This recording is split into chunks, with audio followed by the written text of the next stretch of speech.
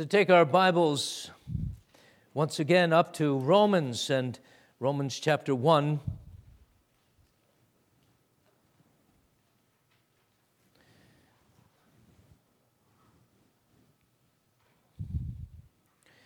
And we consider once again the first 7 verses of Romans 1. And no, I'm not restarting a series of sermons on Romans. I preached through Romans here once, though that would be profitable. But I just want to visit especially one concept which we didn't miss, but we didn't focus upon last time in considering the truth of the Son of God, and that is this gospel of God that's brought out and unto which Paul says he's separated. Romans chapter 1, the Word of God at verse 1. Paul, a bondservant of Jesus Christ, called to be an apostle, separated to the gospel of God, which he promised before through his prophets in the Holy Scriptures, concerning his Son, Jesus Christ, our Lord, who was born of the seed of David, according to the flesh, and declared to be the Son of God with power, according to the Spirit of holiness, by the resurrection from the dead. Through him we have received grace and apostleship for obedience to the faith among all nations for his name, among whom you also are the called of Jesus Christ, to all who are in Rome, beloved of God, called to be saints, grace to you and peace from God our Father and the Lord Jesus Christ. Thus far we read this Word of God, which will be the focus of a sermon this evening, entitled The Gospel of God, and oh, what good news it is. The Gospel of God, unto which Paul is separated, and which is the gospel that we enjoy, knowing Jesus Christ in our life and by faith. Well, I don't know about you, but I could use some good news and could use some more good news. We're bombarded, after all, with all kinds of news, and hardly any of it is good in any sense of the word in the modern media. Thinking, for example, of the newspapers. I used to read the New York Times, or some of it, when I lived in New York. And they used to have in the left corner or the right, I don't know, I forget, on the top, the first page, all the news that's fit to print. I don't think they have that there today, but certainly in every other page and even the first page, there's no news hardly that's fit to print there anymore, or in all of the media. Really, all the news that they present nowadays is all the news that sells.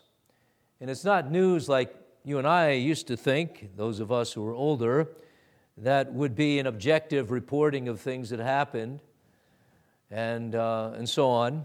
But there's bias in the news. You can see that in election years and all the time. And so it's depressing. It can be depressing. And it's bad news here and bad news there, and this law passed, or those people let in the country illegally, and another war, and this and that conspiracy theory about the Russians or whoever else. Tired of that, aren't we? And we could use a little more good news, couldn't we? Same thing could be said in the church. The church is full of problems. Just heard of another one. Minister retired. No, was forced to resign because of, some affair. Another one was forced to resign because of depression. Real temptations for ministers. Temptations of the flesh, looks like we all have. And congregations are decimated. Surprised, decimated, divided, and all over the place is bad news in the Church of Christ, where there should be good news.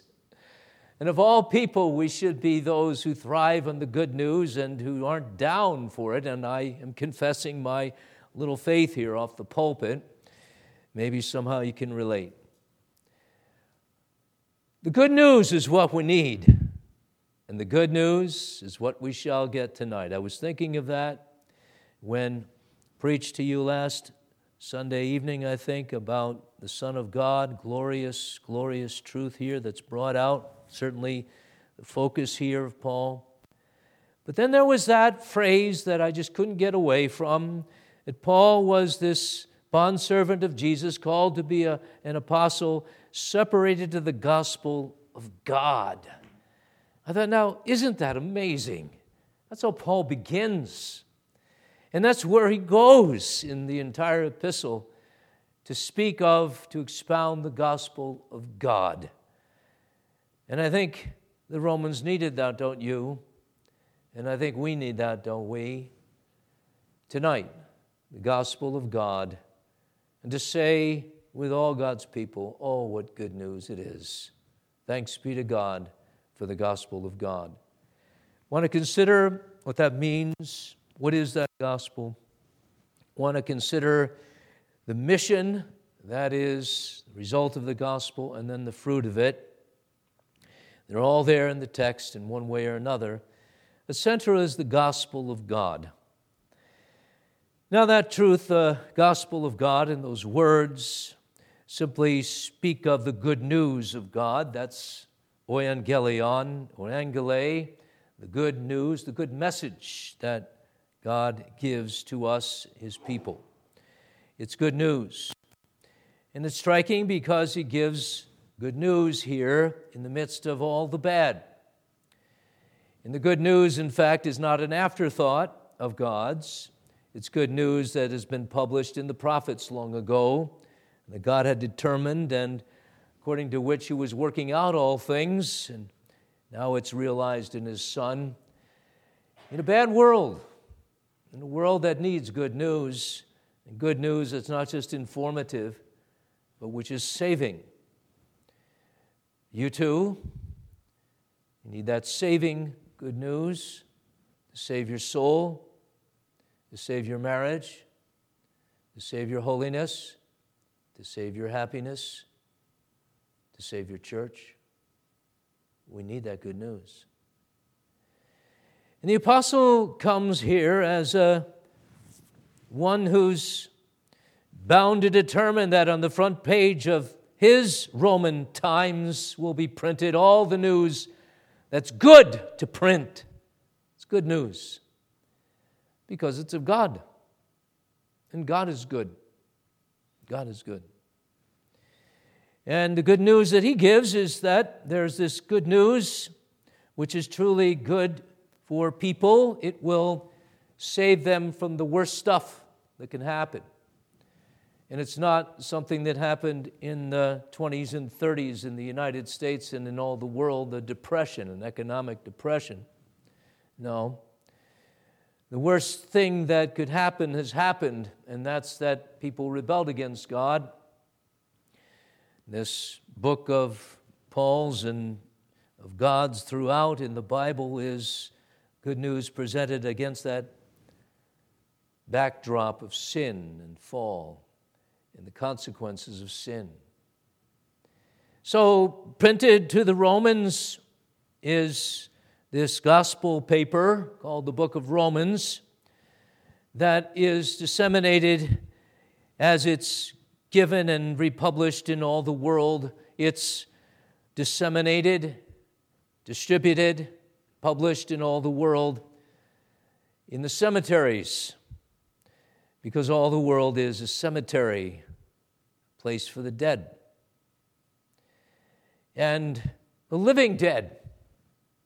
No wonder people have made movies about the living dead, and zombies, and so on. It's next to reality, but they make it too theatric and not so bad as it is, really. You know that? Zombies don't approach the death of sin and the fact that there's sinners who sin. Far worse than earthly monsters or Hollywood monsters are sinners. But the good news is there's salvation from sin. There's deliverance from guilt. There's something that comes from God. That's the idea. It comes from God. Gospel of God comes from God. The water from the Mississippi that flows into the Gulf of Mexico came from a fount, a source, way north, Minnesota, wherever, somewhere. The gospel of God comes from way up, from God to this earth to deal with that worst of problems. And it's sin and death, guilt, depravity, bondage, discord, wars, violence, and subtle coveting of rich men and poor men who are united in their coveting and always wanting a dollar more. The good news is deliverance unto the fellowship of God. The best thing can happen to anybody because that's the way we're made. You realize that? Might not be made to be married, might be single for this short life, but you're made to be with God. If you're made by God, and if you're made in the image of God originally, you're called to be with God. And Adam and Eve were blessed to be with God, and salvation is this bringing back to God of those whose sin has estranged them from God. That's the good news. And it's unique, this news, this salvation from sin. There's this gospel of God. That's what makes it unique. It comes from God to this earth. One of a kind. The Apostle Paul is writing to the Romans who had their own kind of good news because they were in the kingdom of kingdoms of that age. And some argue for all time. What a glorious Roman Empire was the Roman Empire. And it was so powerfully established in the Roman army, and there were laws and Roman jurisprudence and principles of law and practices of law that hold to today and are followed in the courts of the land and in the legislative bodies of the lands. And so they had something of justice there. And there was something of equity, and there was something of tolerance. That really is something we're doing as an experiment over and over again in the United States. There were freedoms to worship your gods. That's what made the Roman Empire so strong and so lasting.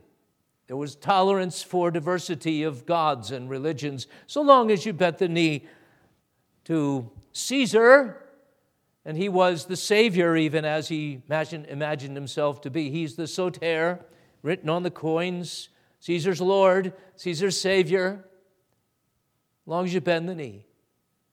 And you can have your gods. Caesar tolerates other gods. Nobody can vie with him for power and dominance. But you see, the gospel is not that. It's the gospel of God that says there's salvation, and the good news is that you're at peace with God. And Paul's epistle will be all about that. He'll speak in the first chapters of the sin of man, and then he'll speak of the justification of the sinner, and then he'll speak of that very first fruit of those who are justified. Therefore, being justified by faith, we have what? Peace with God. Eirene, Greek word for peace, from which we get irenic, peaceful. If you're an irenic person, you're peaceful. Well, God is a peaceful God. He makes peace with sinners. There it is. And then all the other wonderful bounties of the cross of Calvary, peace, and then you're delivered from the bondage of sin. Your master is no longer the devil himself and sin itself, and there's this victory, there's this glory that awaits, there's heaven. It's all the good news of the gospel, right from heaven. And effected, as Paul says here, and as we concentrated last time on, by a one-of-a-kind mediator. And Paul gets right to it. He's a bondservant, he's a slave, a doulos of Jesus Christ. Like Luther, following in Paul's footsteps, I'm captive to the Word. Paul was handcuffed to the Word, which, of course, is freedom. He was a bondservant of Jesus. He's just going to serve Jesus, and he's called by Jesus, he says, to be an apostle, an official herald, one of the 12, and separated to, set apart from, marked off by God and His grace to the gospel of God, that even from birth, and that especially on the Damascus road when he was called by Jesus from the heavens and then blinded and then made to see that he would be an apostle of the Gentiles. Well, Jesus is the one to whom Paul is a bondservant and for which gospel of Jesus, God, he's separated. And this Jesus is no surprise. He was promised before through his prophets in the Holy Scriptures. Jesus is no afterthought of God. He's the center thought of God. And all of these scriptures and promises concerned his Son, Jesus Christ, our Lord, not only Savior, but Lord, who was born of the seed of David according to the flesh, just as David had promised there would be a seed on the throne of David, so Jesus is, 2 Samuel 7. Nathan says to David, when your days are fulfilled, you rest with your fathers. I'm going to set up your seed after you, who will come from your body, and I will establish his kingdom. He shall build a house for my name, and I will establish the throne of his kingdom forever. I will be his father, and he shall be my son. This is Jesus. House builder of God, architect with God in the communion of the Holy Spirit, and then the builder who lays the foundation of the house in his blood and who establishes the church in truth and builds the church on his truth and by his Spirit so that that church becomes a temple and a kingdom of heaven, the gospel of the church. So there's one of a kind, this God. And there's this one of a kind Savior who comes from God and mediates salvation. And this I want to say, in conclusion of this point almost, this first point, that he comes, does this God, and this gospel is for a one-of-a-kind people. Did you know that? Did you know that? Did you know what that kind of people is? This gospel is of a one-of-a-kind God. He's far above Caesar. And he sends a one-of-a-kind Son to a one-of-a-kind people. And who, you ask, may that be? Sinful people. Sinners. That's it. That's the relevance of this gospel, you see, to which Paul is separated and which the church is called to preach. It's for sinners of every kind, of every race, in every space, in every time. And I would say that to you who need a dose of this good news, sinner. Yes, Jesus is for the peace of sinners like you. Do you know that peace? Jesus comes into your world where you've sinned and you need forgiveness. Jesus comes into your family that's broken by divorce. Jesus comes to you in your bondage and your addiction, and you know what they are. And he has truth that sets you free. And Jesus comes and he gives you purpose. Jesus is for these kinds of people who are sinful and they need purpose. Jesus comes into this world and he says, I am the significant other. I am the holy God in the flesh. I am the one who's crucified for sinners, and you will find meaning and purpose only in God, in and through me. So he's saying, this is the message. The gospel of God and more.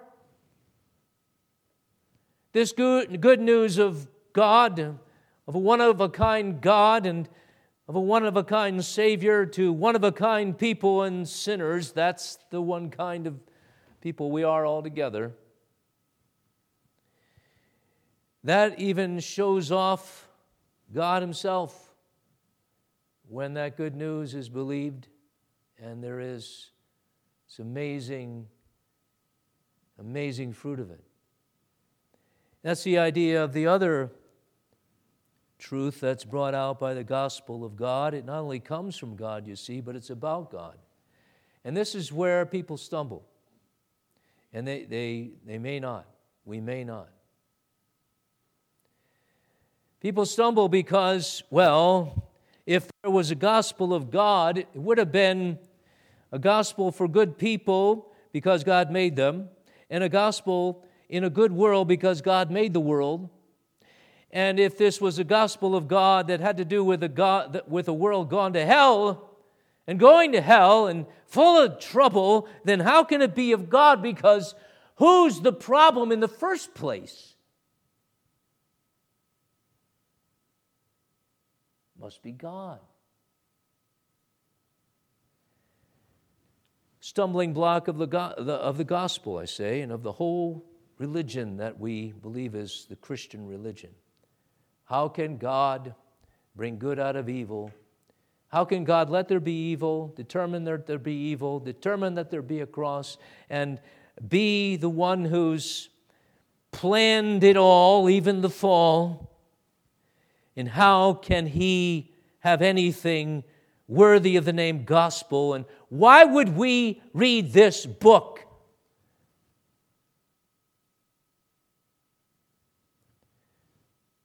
So much bad stuff to begin with. Why?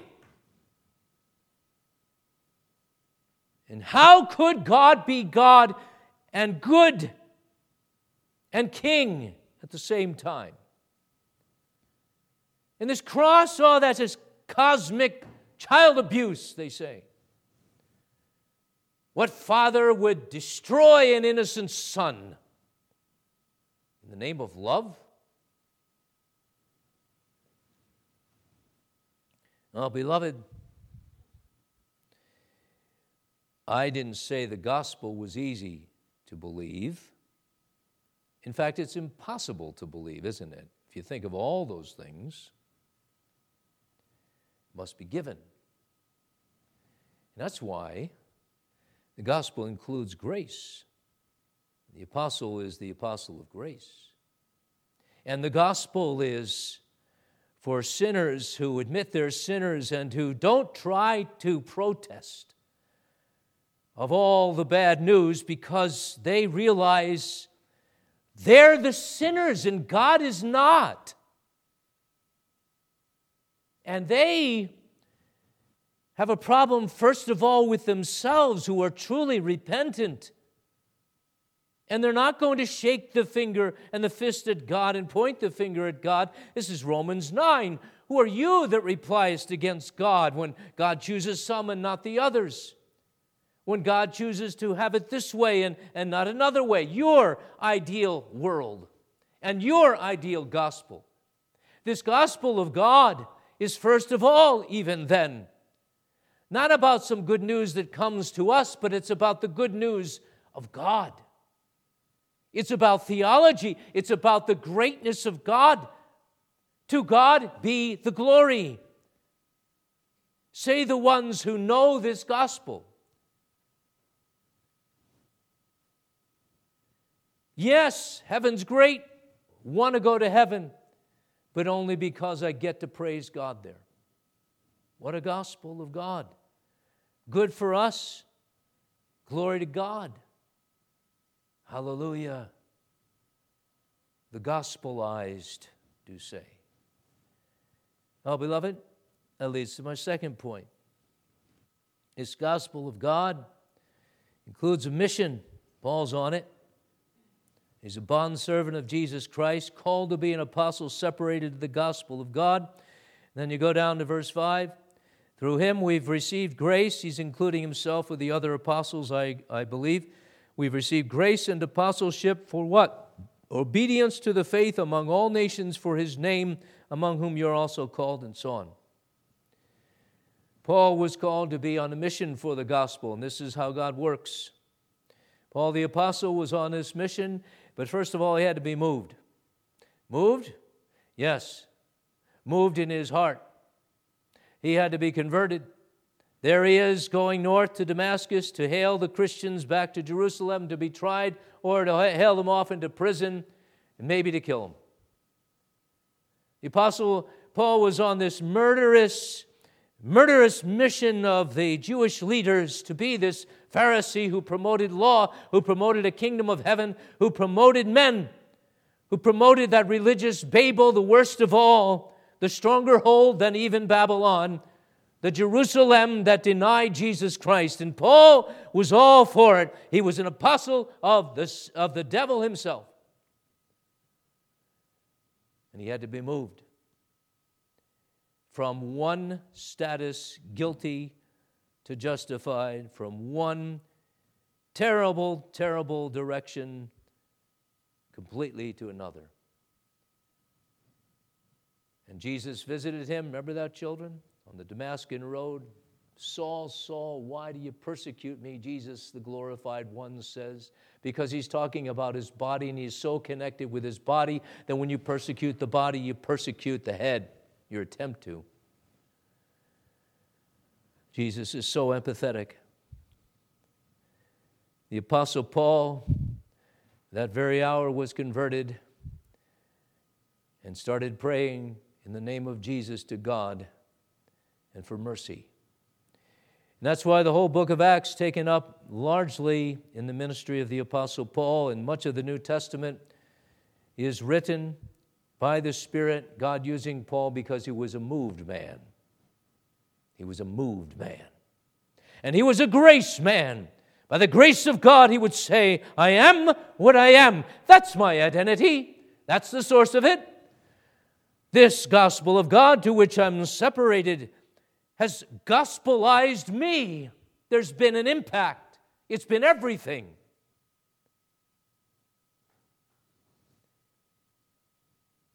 And that's what Jesus used. And a man who was still a sinner, a great man to be sure, but had to be inspired like the other writers of the New Testament to write the Word of God, or he would have gone on his own. Had to have power from on high to work miracles as he did to confirm his apostleship. Had to learn of grace over and over again, because you see in Romans, there's Romans 7, and where the apostle admits that he is a small beginning of the new obedience long before the Heidelberg Catechism did. Paul would say, I'm the man who wrestles with evil still. By the grace of God, I am what I am, and I only am what I am by the grace of God, which I need today and tomorrow and the next day. Because all I'm doing is struggling, and all I'm doing is stuck, and I'm in reverse when I want to go in first, or fifth gear, overdrive, and I don't know how to use a stick shift, or a man shift, or whatever shift I want to get by, and to get ahead, and to be sanctified. He didn't even know that. Except the grace of God moved him, and that's, you see, why he preached. It was everything to him. Woe is me if I preach not the gospel, he'd say in another place. And I'm determined to know in the congregation at Corinth, with the other leaders of the church, as we are in our church, to know just Jesus Christ and him crucified, that is fruit of faith among you. Or our ministry is not acceptable. The Apostle Paul would be a champion of Jesus. He wasn't in here for money. He would be himself imprisoned and then killed for his faith. And he wanted it no other way as long as he could suffer for Jesus' sake. And his mission is the mission also that is given to the church. Apostle Paul is an apostle. And what happens is that the Apostle Paul and the other apostles are the foundation. And on top of that foundation, the church is given to build the church which receives the apostolic ministry. And so you'll have a chapter in Romans on the preaching of the gospel and the necessity of that for believing. Romans 10. Now I know God can use a bird singing in the spring to save people.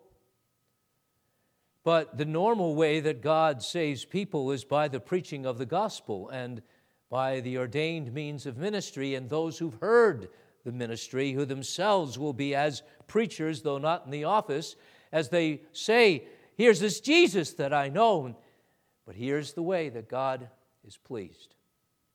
That's amazing, this gospel of God, now put in the hands of mere men, mediated by Jesus, who's the foundation of everything, the cornerstone even of truth, and then to apostles who themselves were nothing, but who needed help and who were always bickering about who would be first. And then ministers, talk about low on the totem pole, as it were, miserable men, yes, we are, mere men ministers, might have a diploma, most of us do, might have some gift of gab, but most of us go too far. Just earthen vessels and a treasure that's a gift of ministry. But that's how God works. And you see, the whole thing is designed to point everybody back to the gospel of God and not the minister of God, not even the church of God, but to the gospel of God and the God of the gospel and the Son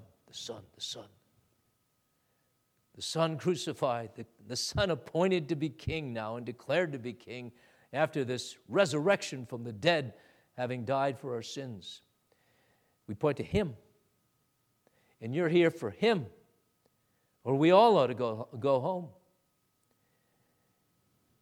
But God uses the weakest mean to exalt Himself and point others to Him through that ministry of weakness in which He will show Himself almighty in His gospel to be the power of God unto salvation to all who believe, as Paul says later. Finally, beloved, this mission is fruitful. And this is the beauty of the gospel. The gospel of God never returns to God void. It's one of those words that He speaks, the word. Good news, salvation, repent and believe, that comes back to heaven. And among those who don't believe, there's this justice of God that's glorified in condemning them and hardening them in their unbelief. But among those who believe, oh, it's amazing. There's this believing and then this obeying, this consecration of people to God because they've been given faith. And look at what the apostle said he was called to do. We receive grace and apostleship for obedience to the faith among all nations for His name. Obedience to the faith. That's the mission of the church, and that's the fruit. That's what happens. There's believing, but then there's fruit of it. Obedience to it. That would mean doctrinal conformity to what God teaches in Jesus Christ. Teach them to obey everything I've taught you, He says. Yes, there is. There's a mind that's renewed. There's people who come into the church and they are educated and they want to learn the faith of our fathers. Obedience to the faith, the truth found in the Bible, codified in the creeds as great and faithful statements of the truth that God saves sinners. That's the Reformed faith. Obedience, though, in every way, not just a show, I believe, and a confession, but a life. The Apostle Paul, in fact, would say at the very end of Romans, as he's closing, he says this, now to him, and this is the doxology, who's able to establish you according to my gospel and the preaching of Jesus Christ according to the revelation of the mystery, kept secret since the world began, but now made manifest and by the prophetic scriptures made known to all nations according to the commandment of the everlasting God for obedience to the faith. To God alone wise glory through Jesus Christ forever. Amen. Obedience to the faith. Bookends in the book of Romans.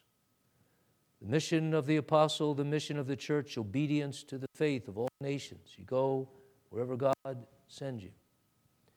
So that a whole world is saved, out of every nation, tribe, and tongue, all kinds but one kind, sinners saved to kneel at the foot of Jesus.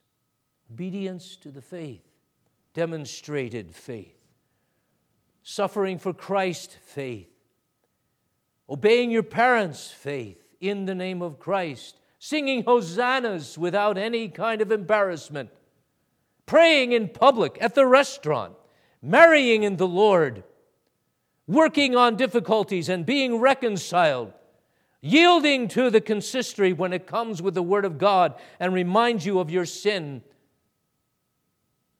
believing in justification by faith by God and not in self-justification, believing in the Mount of Calvary and not your own Mount Ego. The gospel of God works conviction of sinners to believe all that, have their minds conformed to truth, and their life to follow. Yours? Yours, beloved? If it is, it's the beginning of glory, beginning of liberty for you, the beginning of peace. I say the beginning because, yes, there's sin. But it's the beginning, too, of giving praise to God, having some purpose wherever you work in, at the hospital, at the home, in the school, and wherever you are. God gets the glory in whatever you do because you're doing it for Him. That's the gospel of God. From God, of God, to the glory of God in the obedience to the faith of all the nations.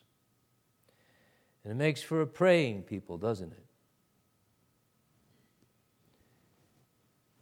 And when there's drought, they come to the prayer meeting with an umbrella. And when there's brokenness, they come to the Lord Jesus with confidence that there's going to be healing. Beloved, that's our God. Do we believe in Him? I know it's hard. I confessed to you at the beginning of this sermon, I'm in need of some good news.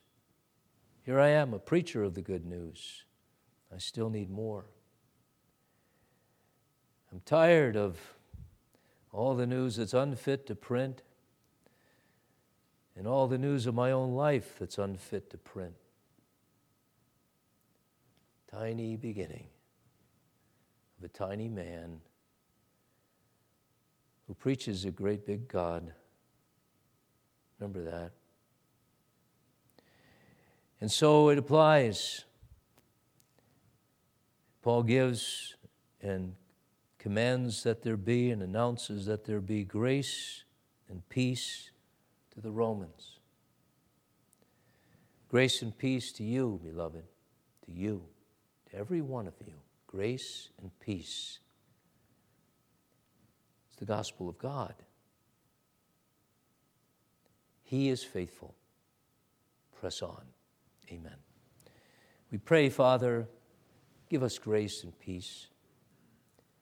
Respond to the gospel of God. We, Lord, believe in you. We thank you for your Son. We thank you for liberty. We Thank you for power in our lives, holy power. Thank you for a resurrection of your Son in us. Thank you for hope. Thanks, Lord, for purpose in life. As members of the Church of Christ, witnesses, believing witnesses of Jesus Christ. Help us to be those shining lights and that witness of the church this week and always. May grace and peace mark our way.